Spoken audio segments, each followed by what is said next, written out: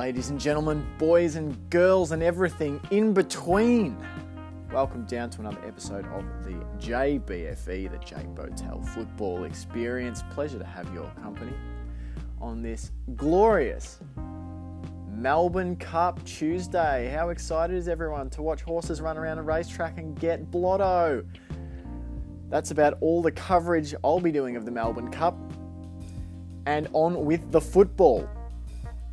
So, we're going to be talking high school football. The Vero Beach Fighting Indians, they played their final regular season game against the Viera Hawks, looking to stay undefeated in the regular season and move on to the playoffs with another good win under their belt.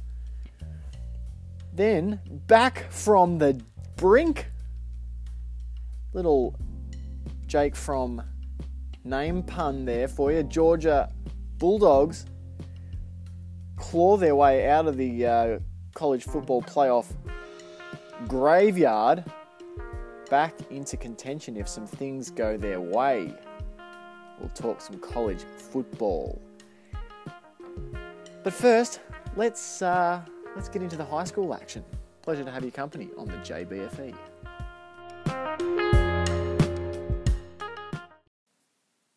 So, my footballing weekend started on Saturday, taking in Vero Beach High School football, the Fighting Indians action as they played their 9th and final regular season game. Looking to go undefeated, 9-0. Of course, sitting on a combined record of 61 consecutive regular season victories. Looking to extend their own record to 62. That's a record in the state of Florida. Against the Viera Hawks on Friday night for them, Saturday morning for us. And the Hawks stuck around for a little bit in this one. The Vero Beach side came out, looked good. Ryan Jankowski, their quarterback, made some nice throws. Some good stuff. I've been watching him make some really nice tight window throws. Seems to particularly like those slant routes. Made one beautiful throw between two defensive players to his receiver. A great throw. Jaden Meisinger had some long physical runs. Had one wiped away by a penalty on the offensive line that was a huge chunk of yardage. But Vero Beach looked their usual selves on both offense and defense, but Viera stuck around for a bit. Their quarterback, Bryce Norton, looked really sharp at times too. He made a couple of nice sandlot sort of plays in the first quarter. One ad-libbing out of the pocket and directing traffic before throwing a strike to his man on the sideline. But the reality was he was often swarmed with pressure by the Vero Beach pass rush and having to try and escape the pocket or else pick himself up and dust himself off after being slammed repeatedly into the ground. Didn't really have a lot of protection up front. Perhaps didn't have the same sort of weapons to make use of that Jankowski did. But he certainly did his best to keep this a game for as long as he could. There was an insane blocked punt effort from Vero Beach. A huge vertical leap from memory, almost jumping over the back of a Viera Hawks player to block the punt.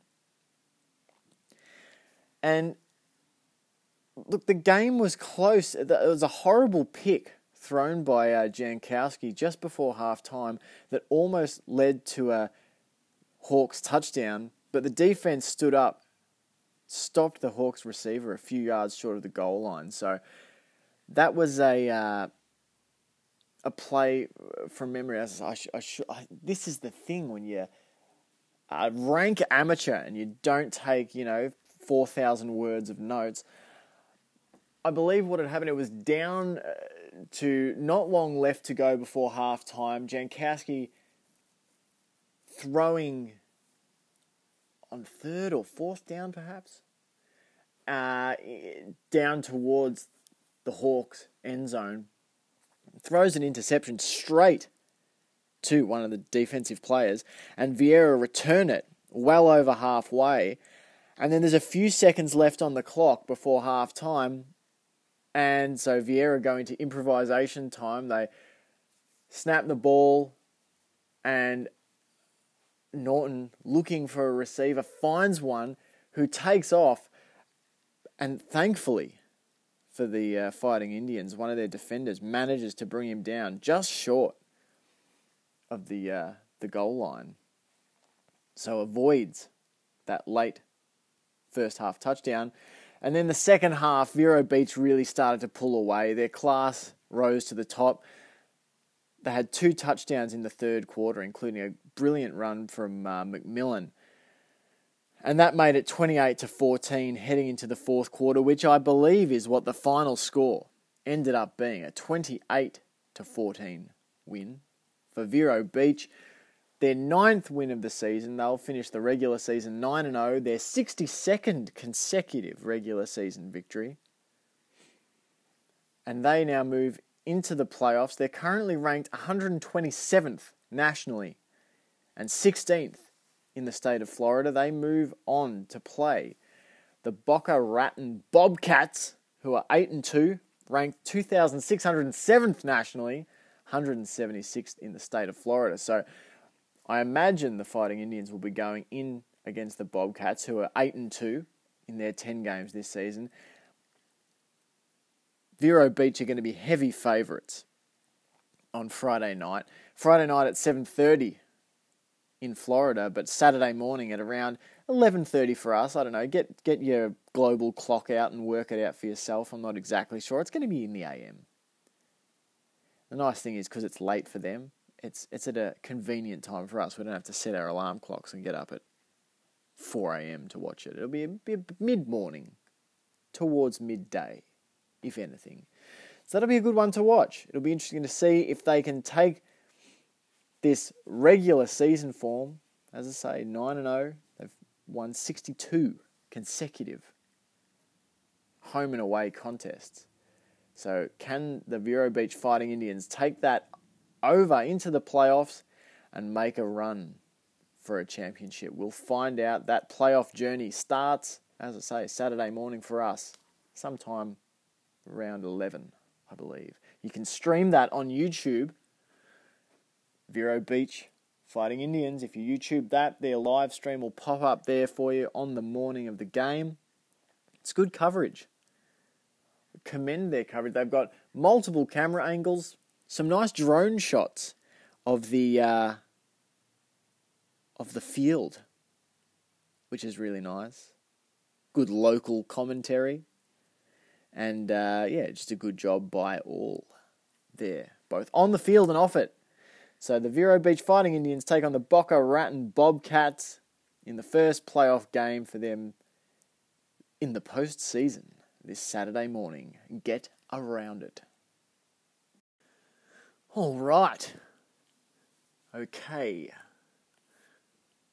So the next bit of footballing on my calendar was on Sunday morning, taking in some college football action. I watched a little bit of UTEP at North Texas, which ended up being a bit of a blowout win for North Texas. The Mean Green Fighting Machine just could not be stopped. Their quarterback threw for about half a dozen touchdowns, and whatever UTEP put up, and there were some points. It was a high-scoring game. UTEP had one really nice kick or punt return. I can't remember, one or the other. A return for a touchdown that was absolutely electric, but they just didn't have the ability to stop North Texas, who just kept piling on the points. So watched most of that game. Caught the end of Virginia Tech at Notre Dame. The Fighting Irish just scraping out with a win right at the end in their building, with Ian Book taking the ball himself and running it in for a touchdown to give the Fighting Irish a win there. But the two teams that I'd really like to talk about today, Georgia at Florida, and then Clemson taking on Wofford. I've got a bit of a vested interest in these two teams. From Jake Fromm for Georgia, the quarterback. I watched in the Netflix show QB1. So that sort of followed the final year of his high school football career. So I'm always interested to see how these players do as they move up through the different levels. He was an interesting character to watch. And so I've been watching him and his progress, and Trevor Lawrence I watched in the Elite 11 quarterback competition, which I talked about on the last episode. There's both these shows, QB1 and the Elite 11. Great to watch if, like me, you're interested in looking at who the next batch of college and then NFL quarterbacks might be. It did lead me to thinking the other day, how many, just the rarity of the opportunity to play at the very highest level of the NFL. I did some searching around how many high school teams are there in America, and then how many college teams, and obviously then the NFL with 32 teams. The realization that for a lot of these players, their football career ends at high school. And then another massive chunk of players, their football careers end after college. And then it's an absolute minority of people who get the opportunity to play at the very highest level. And it sort of makes you understand why so many people are appreciative of the opportunity that they get to play in the NFL. You can also understand why, you watch these different shows like Last Chance U and QB1 and the Elite 11, all these sorts of things, that there's such an emphasis to set these players up as people, as much as players, because for most of them, being a football player ends at high school. And then for another subsection of them, it ends at college. So being a football player is a dream that only a few achieve at a professional level.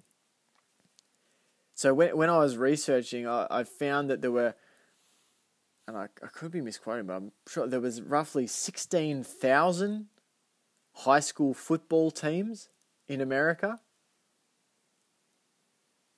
And close to, I believe, 1 million boys playing high school football in America. I was interested to see that the number of girls playing high school football, and I saw some highlights of a female quarterback at the high school level throwing some beautiful touchdowns yesterday morning. But the amount of girls playing the game has actually doubled in the last 10 years. Now, it's still a very small number. I mean, you're talking about 1 million boys and about 2,500 girls playing football at the high school level.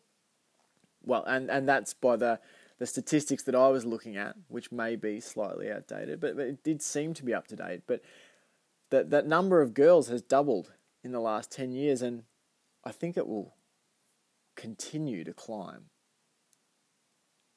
That number, you look at Tony Harris, the first female football player to be given or to earn a college level scholarship that wasn't for the position of kicker. So she's playing safety at the moment. I think a Division 2 or 3 college, and her aspiration is to be the first ever female NFL player.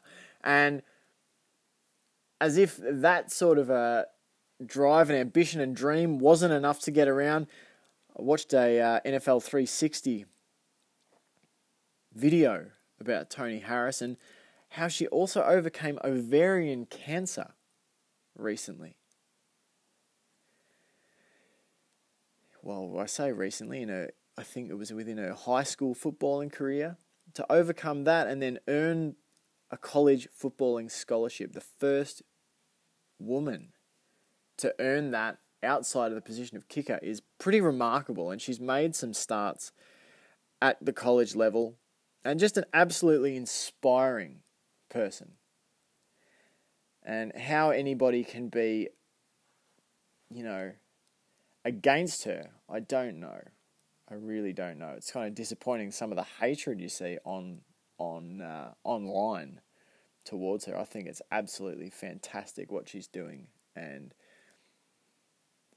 I think the sport of football, that's why I say, she earned a scholarship. I don't think an opportunity at any level of football, particularly,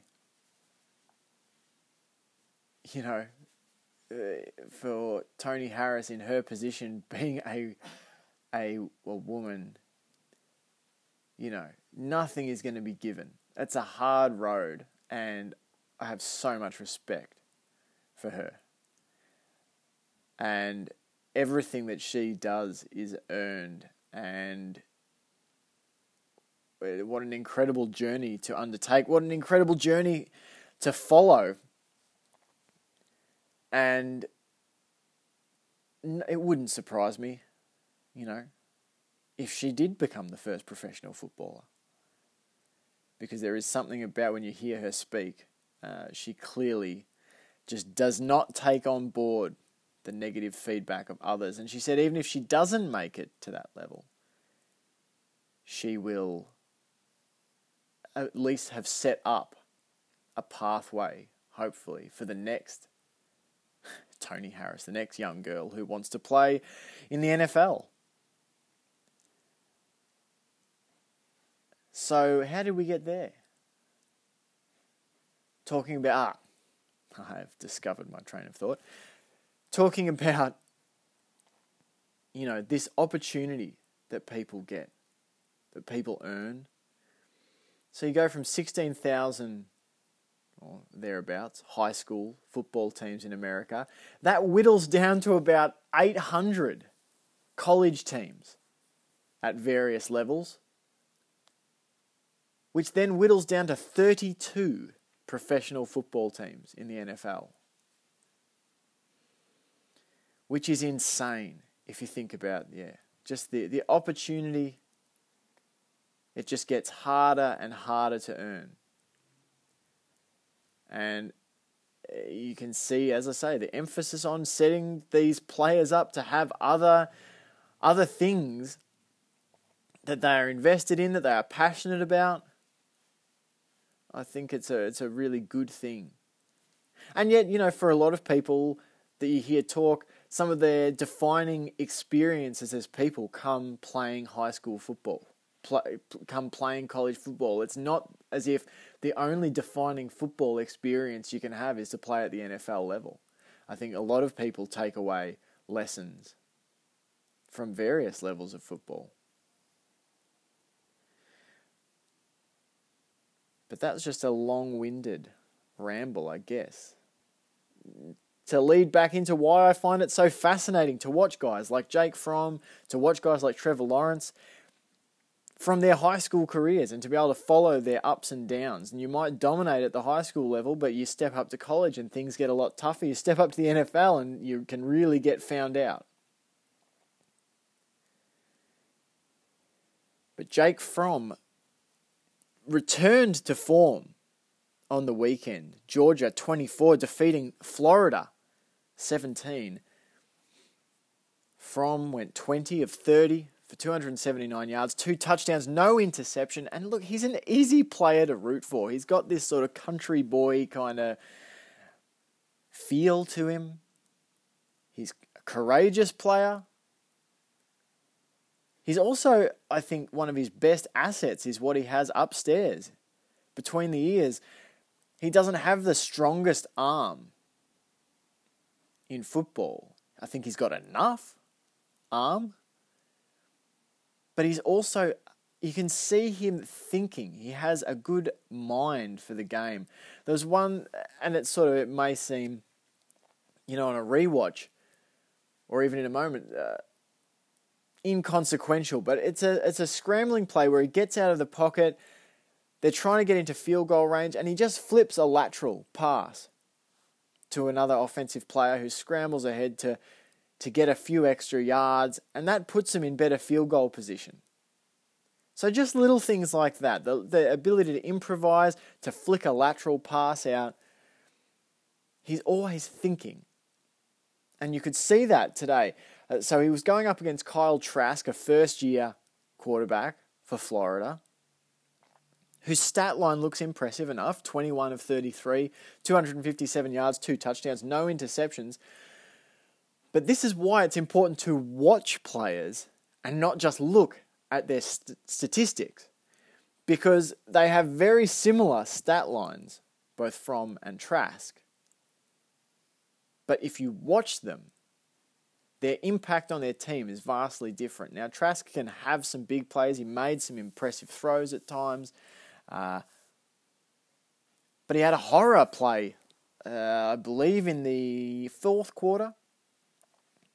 It took a sack, backpedaling and not throwing it away, and put them in a 2nd and 29 situation where on first down they were threatening. And sometimes it's those things as a first-year starter that you don't understand. You're sometimes better to throw the ball away rather than lose, 15 yards on a sack. You've got to find a way to get out and throw that ball away. And you could see that difference in experience for a guy like Jake Fromm, who I believe still has 1 year of college eligibility next year, but he may enter the NFL draft anyway. I think that's still up in the air. But you could just see that level of experience that he had in good decision-making. One of those, there is a statistic that I think demonstrates that. Georgia, 66.7% conversion rate on third down situations. Florida, just 22.2%. So Georgia converting 3 times as many third down situations, and that's allowing them to continue drives, to elongate offensive thrusts. And that's where Jake Fromm, with all that experience, comes into his own. His decision-making, his ability to make crucial throws at crucial times. You see that in Joe Burrow at LSU. It's just such an advantage to have a quarterback with a lot of experience. You can have all those physical tools, and obviously that's a huge part of the game, the athleticism, the arm, all those things. You've got to be able to not only see the plays and make them, but seeing them is a huge part of it. Understanding how defenses work, understanding of what you're trying to run on offense, how all of those parts fit together. I think Jake Fromm will be an NFL quarterback. He's not the flashy player. You've got the Miami Dolphins and others, tanking at the moment in the NFL with the hope perhaps of getting Tua Tagovailoa from Alabama. And there's no doubting that he's a brilliant, exciting prospect. But it wouldn't surprise me at all if someone like Jake Fromm, who is perhaps a little more circumspect, a little less, he doesn't pop off the screen like Tua might. It wouldn't surprise me at all if 10 years down the track we look back at Jake Fromm as having, if both of them end up in the NFL, which you assume that they will, that Fromm has the more consistent career, perhaps. There are some skills. I think having a good mind is a transferable skill from high school to college to the pro level. It's something that can really set you apart. Look at Tom Brady, arguably the greatest to ever play the position, one of the best minds in football. So I think Jake Fromm, and he was also helped by the return of wide receiver Lawrence Cager, who had 7 catches for 132 yards in this game and 2 touchdowns. So having that sort of weapon on offense, it's a team sport. You don't just get a magnificent quarterback and suddenly your team, is magnificent. And this is the argument with the Dolphins, that they've traded away so many assets, known quantities. And, now, okay, you get Tua, you've also then got to get weapons around him. It's not enough just to have a quarterback. You have to have assets for him to make use of. You need a defense that's going to be able to get the ball back and put your stars on the field. Someone who does pop off the screen for Georgia is DeAndre Swift, their running back, one of the best in college football. Just a real difference maker, often peels off explosive runs. Just has excellent pace. He was there with another running back across the last couple of seasons, who I'm trying to remember his name. It won't come to me at the moment, but they sort of played the other running back, Holyfield. That was it, Elijah Holyfield. He played a more physical sort of bash and crash kind of role, whereas Swift had that sort of quick cut and pace. And Holyfield is, I believe, in the NFL now. Swift will be there shortly as well, but he's always a difference maker for Georgia. And I'll be interested to see what Florida look like next season with Kyle Trask, with a season or so under his belt.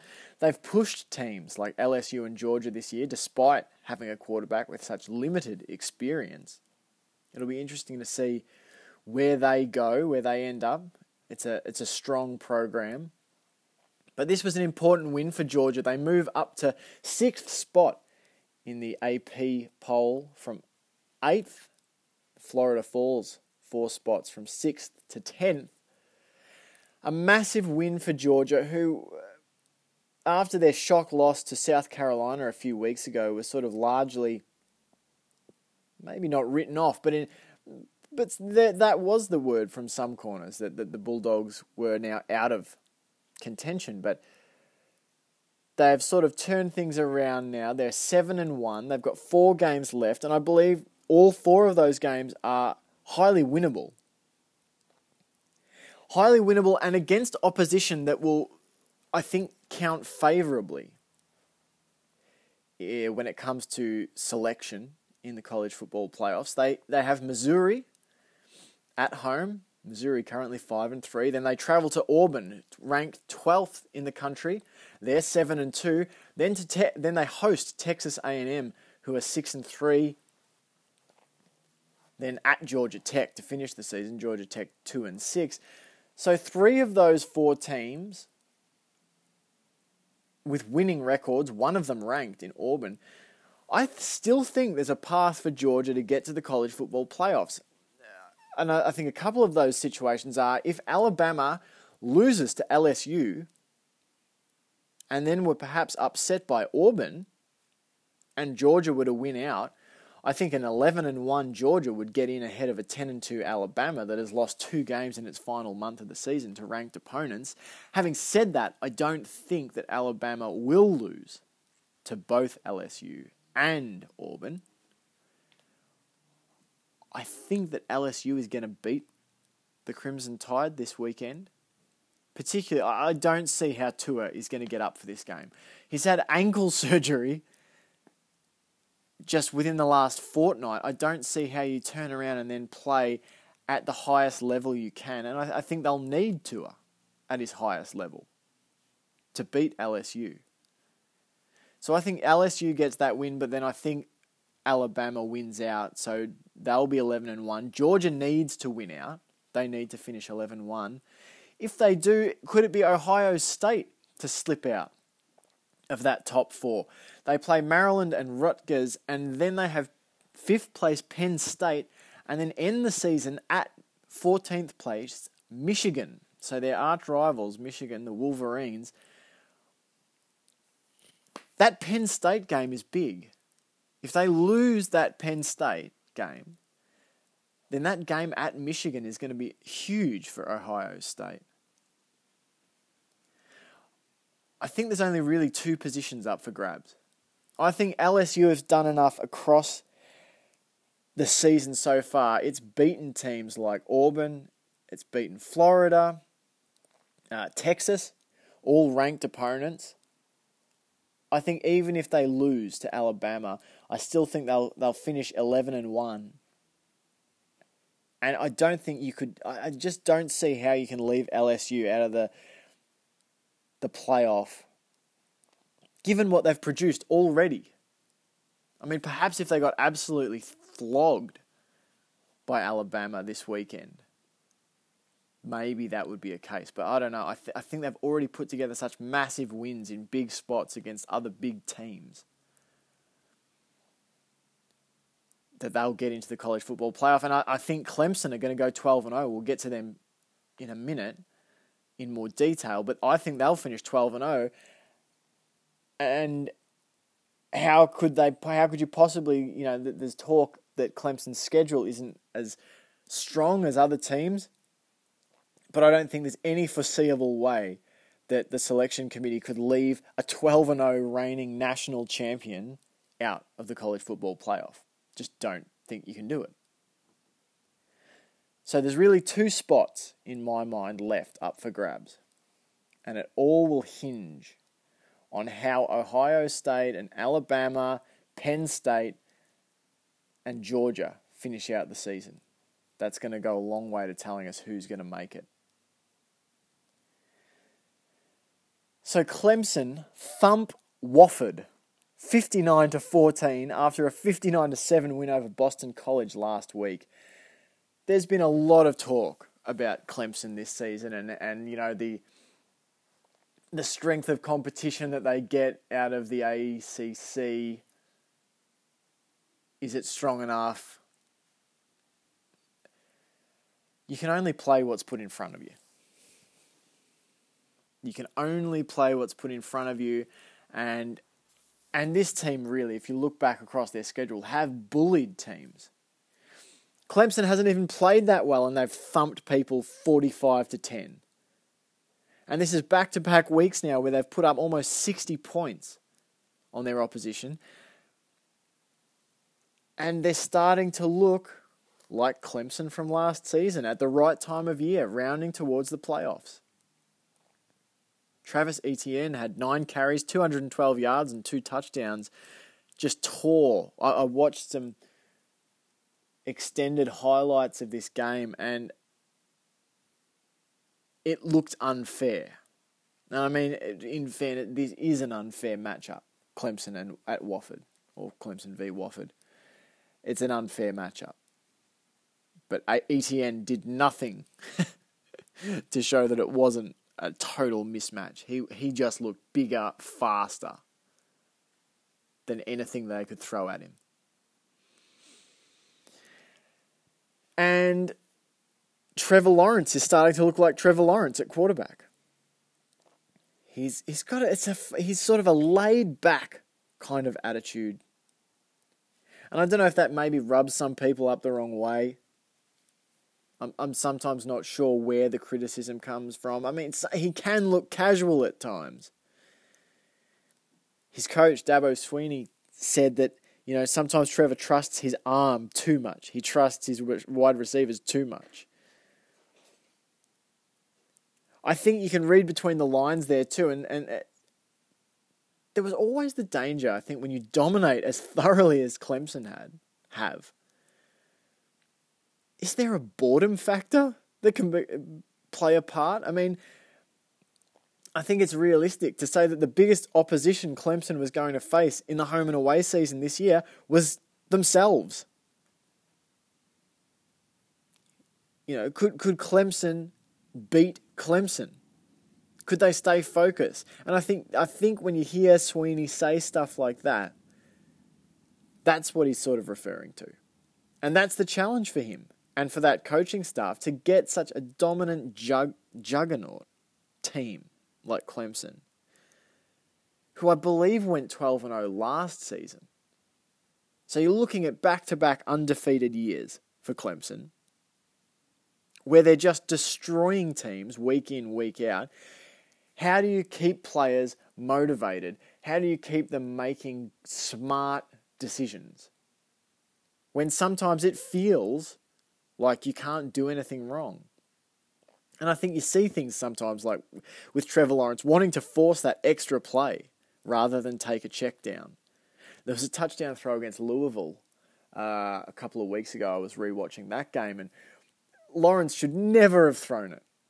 Never have thrown it. Deep into the end zone. There was about 4 Louisville players there. And fortunately for him, I think it was his tight end went up and made a great catch. But that could easily have been intercepted, and I imagine that they wouldn't want Trevor Lawrence throwing that ball. But this is a factor. They start to look to create because you start to feel invincible.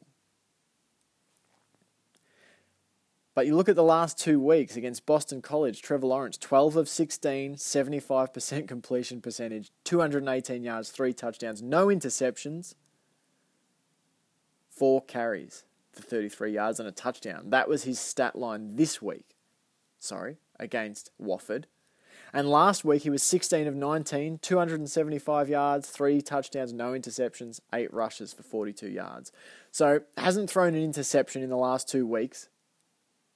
Has completed 28 of 35 passes, 6 touchdowns. He's also run for a touchdown and 75 yards on 12 carries. So he's starting to look like the Trevor Lawrence from last year. Now this Clemson team finishes the season off against NC State, Wake Forest, who are ranked 22nd, and South Carolina. Now South Carolina upset Georgia a few weeks ago, but I think the thing with Georgia is they are inclined to play close games just because of how they roll. It's always an arm wrestle. That's just the sort of style of football they play. Clemson's a little different. I don't think that NC State or South Carolina are going to worry Clemson. Wake Forest is a ranked opponent. It's a conference opponent. But I don't think Wake Forest has the sort of defense that can stop this Clemson offense. Even if Wake Forest somehow puts up some points in a shootout, I just think Clemson are too strong on offense for Wake to stop. So realistically, I struggle to see Clemson going anything but 12-0 to finish the season. They will be in the college football playoffs. You cannot leave a 12-0 reigning national champion out. That would be absurd. And so they'll head into the playoffs and they are going to be dangerous. I think experience counts for a lot. You know, you've got challenger teams like LSU, currently ranked first. But Joe Burrow hasn't been to the college football playoff. Ed Orgeron and LSU haven't been to the college football playoff in this Ed Orgeron era. Certainly not with Joe Burrow at quarterback. Ohio State have a first-year head coach in Ryan Day and a first-year quarterback in Justin Fields. Fields is also featured in that Netflix QB1 docu-series in Season 2. So good to see him playing. But they also haven't got that experience. And it's where teams like Alabama, who have been there year in, year out, Tua's been there now, 2 years in a row. And he's won a national championship. He's lost a national championship. He knows what that feels like. Clemson and Dabo Swinney have won 2 national championships in the last, 4 or 5 seasons. One with Deshaun Watson and one last year with Trevor Lawrence. So Trevor Lawrence has been there. Travis Etienne has been there. Large chunks of this Clemson roster and their coaching staff have been there. So there's a level of experience, a level of comfort that Clemson and Alabama have when it comes to going to the college football playoffs. They've been there, done that. In fact, I believe, and this is off the top of my head, I believe that the last 4 seasons, it's either been Clemson or Alabama has won the national championship. So that is a big factor once we rock around to playoff time, once January heads around. We can sort of go, Clemson sort of played with its food a bit this season. Oh, Alabama, Tua's a bit banged up. But those teams, who knows? I think experience counts for a lot when it comes to the big stage. So we can talk about LSU now, and I'd love to see LSU win a national championship. I'm a huge Joe Burrow fan. I'm a huge Ed Orgeron fan. It would be great to see Ohio State get it done with first-year head coach Ryan Day, but you've got to go through Alabama and Clemson. And as I say, Georgia is now snapping at your heels. Penn State also, they're making a claim as well. But I think Clemson and Alabama are the two teams that the path to that national championship runs through, because they've been there and done it. So it's going to be a fascinating weekend ahead. I can't wait. We've got LSU traveling to Tuscaloosa to take on Alabama. Will Tua be starting for the Crimson Tide? I mean, and if he does start, how well is he playing? How healthy is he? That'll be a big factor. So I can't wait to watch that game on Sunday. But until then, I think that will do us for our college football. We've somehow talked on for half an hour here about college football. But it's a pretty awesome subject. But I'll wrap it up there.